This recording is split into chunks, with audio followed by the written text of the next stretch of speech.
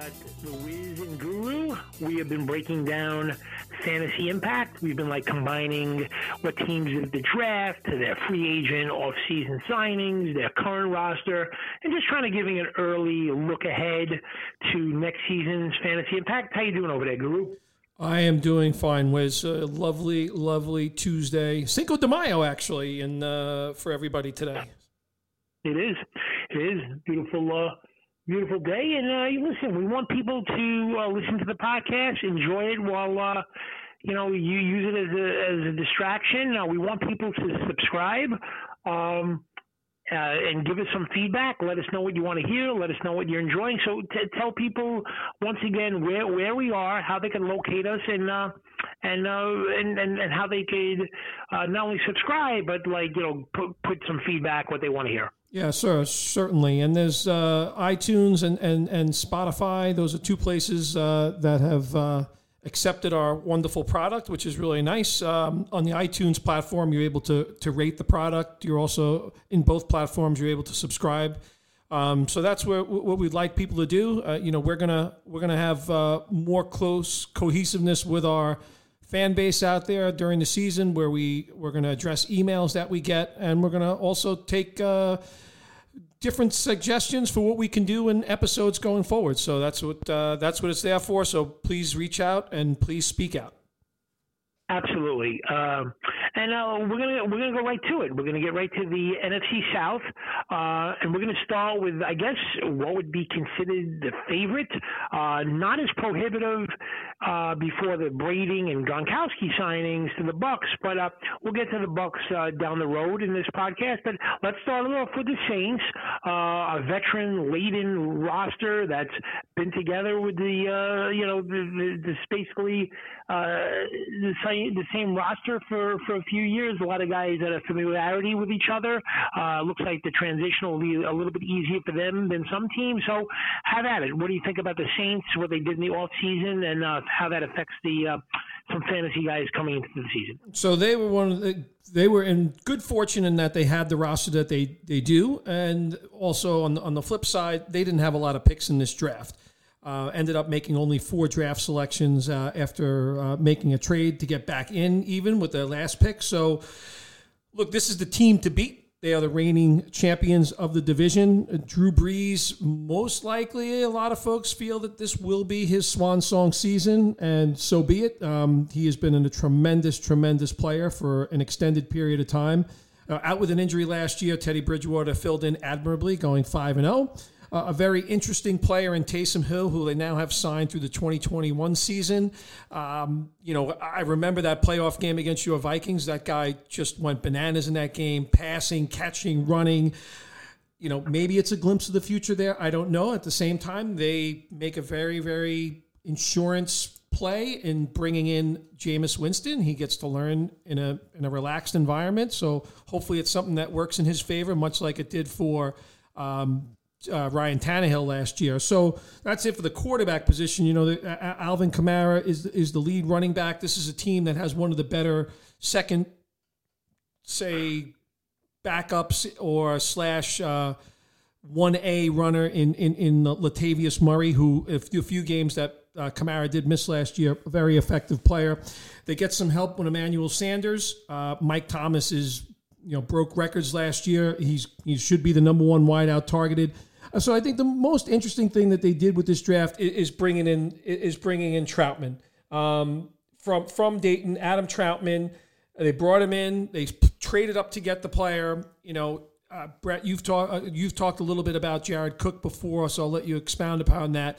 But bringing in a player into this offense, which there's been periods of time where the tight end has been a really big part of what the Saints do. So it's an interesting wrinkle in the offense. I like what I see here. This is the team to beat in the division still, despite what the Buccaneers have done. Yeah, I think there are a few coaches and teams that when they trade up or they do something involving an offensive player, it's a player you have to give an extra look to. One being Andy Reid, and the other is Sean Payton. They had limited picks. They actually made a trade up in round 3. They lost one of the few picks that they had to go up and get Adam Troutman. Jared Cook is an aging tight end, I think, and he was touchdown dependent last season. I think Adam Troutman is an interesting player, put in an interesting system, drafted by an interesting offensive mind. So I think Adam Troutman is a guy to be on the lookout for in terms of fantasy impact next season. I mean, we don't have to talk about really Kamara and Mike Thomas. We are well aware of how great they are. So we'll see what happens. Interesting to see if this is Drew Brees last season. He's in the broadcast booth next year. But, Troutman's a guy to keep an eye on. Moving along in that division, we're going to go to the Atlanta Falcons, who didn't do much in terms of offense on draft day, but there was some interesting free agent stuff with offensive players getting in there. I'll let you talk about that, but I'm sure you're not going to go through this podcast talking about the Falcons without mentioning Younghoe Koo. And that's Term's we'll let boy. you have at it. What do you think about the Falcons? Term loves Mr. Koo. And he did have a great end of season kicking efforts. But yeah, look, I would say as far as teams go, Matt Ryan is as consistent a performer we have seen at quarterback, over the last 10, 12 years.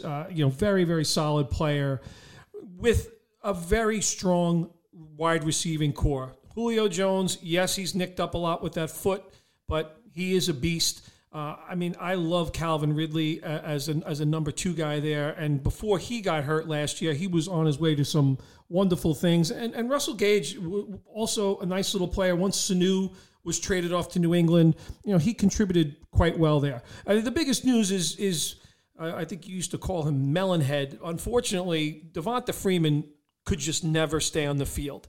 And they bring in Todd Gurley, who there's a lot of mystery around how he was used last year. I know he's not the same dynamic player as he was when he first came into the league, but he's going to be a running back in this offense. They don't have much behind him.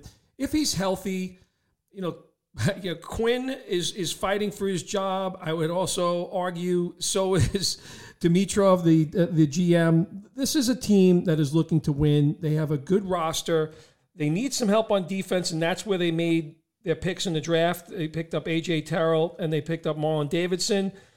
So I like this team overall. They disappointed everyone last year, but they could surprise some people because the personnel is very strong there still. Yeah, I don't know. I'm not a big. I'm not optimistic about the Falcons this year. One thing they lost Tooper. They got Hurst though, right? Yeah, well, they lost Tooper and they got Hurst, who wasn't what the Ravens had thought he was going to be, or kind of got leapfrogged in the depth chart.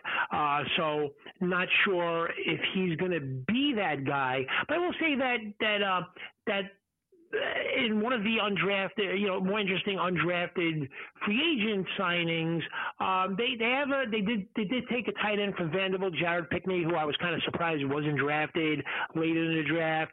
But that could be a guy to keep your eye on as a real under the radar guy that kind of could push Hurst for playing time if Hurst doesn't really turn things around with the Falcons. So I guess, we'll have to see how that goes.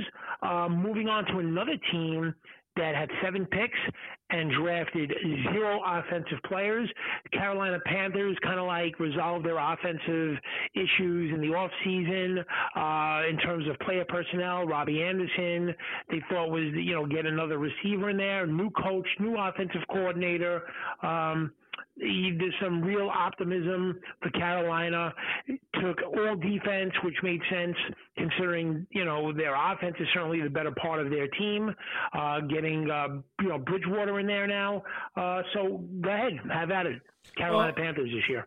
Look, they lost Luke Kuechly, they lost Cam Newton, and they lost Greg Olsen. Really 3 very prominent faces of that team over the last few years. So, and as you mentioned, yes, they made their moves on offense. Robbie Anderson, it will be the longer down the field threat for this team at the receiver position.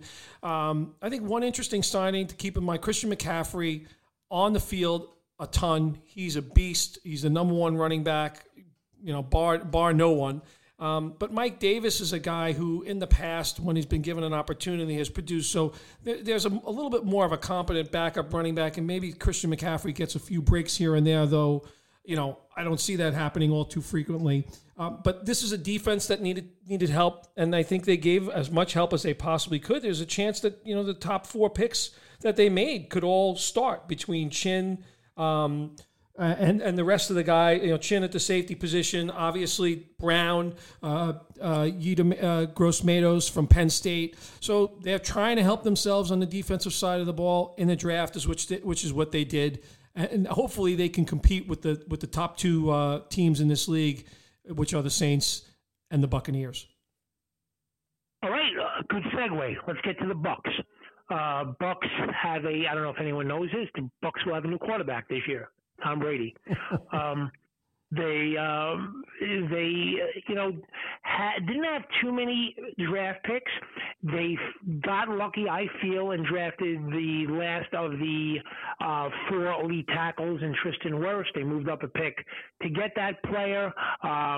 They also took Keyshawn Vaughn. Not sure he is going to be a real threat to Ronald Jones. I think if you're Ronald Jones, you could have been a lot more worried about a different type of player they could have drafted there. Tyler Johnson could be interesting as maybe the 3rd or 4th wide receiver there. They also did have another signing. If you're familiar with Rob Gronkowski, he is elected to join Tom Brady. So have at it. Talk about Tampa Bay, what they did, and the fantasy impact of these guys. So Tom Brady is Tom Brady. Greatest quarterback of all time, arguably, and he comes into Bruce Arians' offense. And Bruce Arians has had a lot of success with a lot of quarterbacks. He tried his hardest with Jameis Winston, but he's worked with Manning. He's worked with Roethlisberger. So it's a great situation. The receiving core is excellent. I think Godwin is the biggest beneficiary of Tom Brady. I think you'll see him play in the slot a lot. I'm not sure the ball gets down the field enough for a guy like Mike Evans, but they're tight ends. There's 3 of them there. You include Gronk, which, again, I wouldn't go crazy drafting this player. He's an older guy, so I don't see him returning to the form that he once played to when he was with the Patriots. And they have O.J. Howard and Cameron Brate there. So Brady's going to have a lot of choices at running back. I'm not impressed with Ronald Jones overall. They drafted Keyshawn Vaughn from Vanderbilt as well. It remains to be seen how much of a dent he could make into Ronald Jones's playing time. So, this is going to be a very potent offense without a doubt. And of course, you mentioned Wirfs. You got to protect your assets, and he'll be there. I wanted to say one thing about this team that maybe will go undernoticed. This defense will definitely benefit from its offense being better and not turning the ball over as frequently. Tom Brady turned the ball over in 5 years as much as Jameis Winston turned it over last year. The Tampa Bay Buccaneers had the number 1 rushing defense in the NFL last year. Todd Bowles is the defensive coordinator. That's a great job for Todd Bowles. He's not a head coach, but he is a great defensive coordinator. In the last 7 games of the season, they were the number 3 ranked passing defense. Do not sleep on the Tampa Bay Buccaneer defense coming into this season, because I think it could be an elite defense with a much improved offensive efficiency that you will see in Tampa Bay. All right, this is something that we talked about, how an offense can affect the defense and a defense can affect an offense when it comes to fantasy football. So you have it here first. Are you giving out Tampa Bay as one of your potential sleeper/elite defensive/special teams next year? It's not going to be a sleeper. It's going to be an elite defense. 78 yards allowed per game. Jameis Winston threw the ball to the other team too much, and he turned it over too much. There's no question about that, and the fact that Tampa Bay will have games where they're leading as opposed to always being in these wild shootouts where they're trailing. That'll allow their pass rush to get after the opposing quarterback. So no question, a competent offense that knows how to, not turn the ball over, keep time of possession will certainly help their defense. I think we covered everything about Tampa Bay. I will say one last thing is that I think their offensive personnel, they will be in 12 offensive personnel. I think 75%, 80% of the time, 12 offensive personnel is when you play with two tight ends on the field. When you say 12 personnel or 13 or 11, what that means is the first number is how many running backs are on the field, and the second number is how many tight ends on the field. So certainly the Bucs will be playing with two tight ends on the field a lot, and that'll be, I believe, their main personnel setting. And I think that they're going to figure out ways to get O.J. Howard and him the ball. And I think Gronk will be a really fantastic mentor and influence on O.J. Howard. So, Wiz, let me ask you one question, Wiz, before we wrap up there, and that is the third receiver on this team. So they did draft Tyler Johnson from Minnesota, and I know you said you watched a lot of Minnesota football last year. They have an interesting slot guy in Scotty Miller, who we know Tom Brady has made some slot guys famous over the years, and Justin Watson stepped in last year when they had some injuries and had a couple of decent games at the end of the year. Who do you see filling in that third receiver spot for the Bucs? Well, like I said, I think their base offense is going to be two receivers, but I think to your point that you mentioned earlier, when they do play with three wide receivers on the field, I believe they're going to move Godwin in the slot, which is a position that he will, is perfect for him. And I think you're going to see a lot of Tyler Johnson, quite frankly, leapfrog the rest of those guys on the depth chart and be playing outside in three wide receiver sets.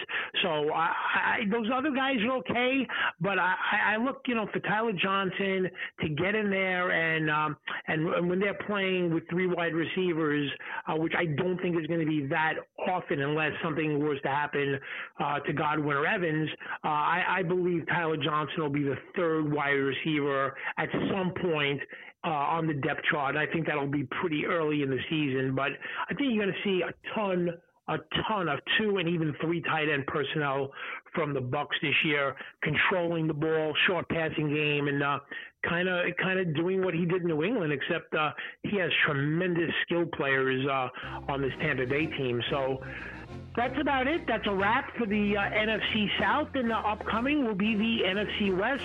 Great job, Guru, and we'll talk to you guys soon. Thank you, Wiz.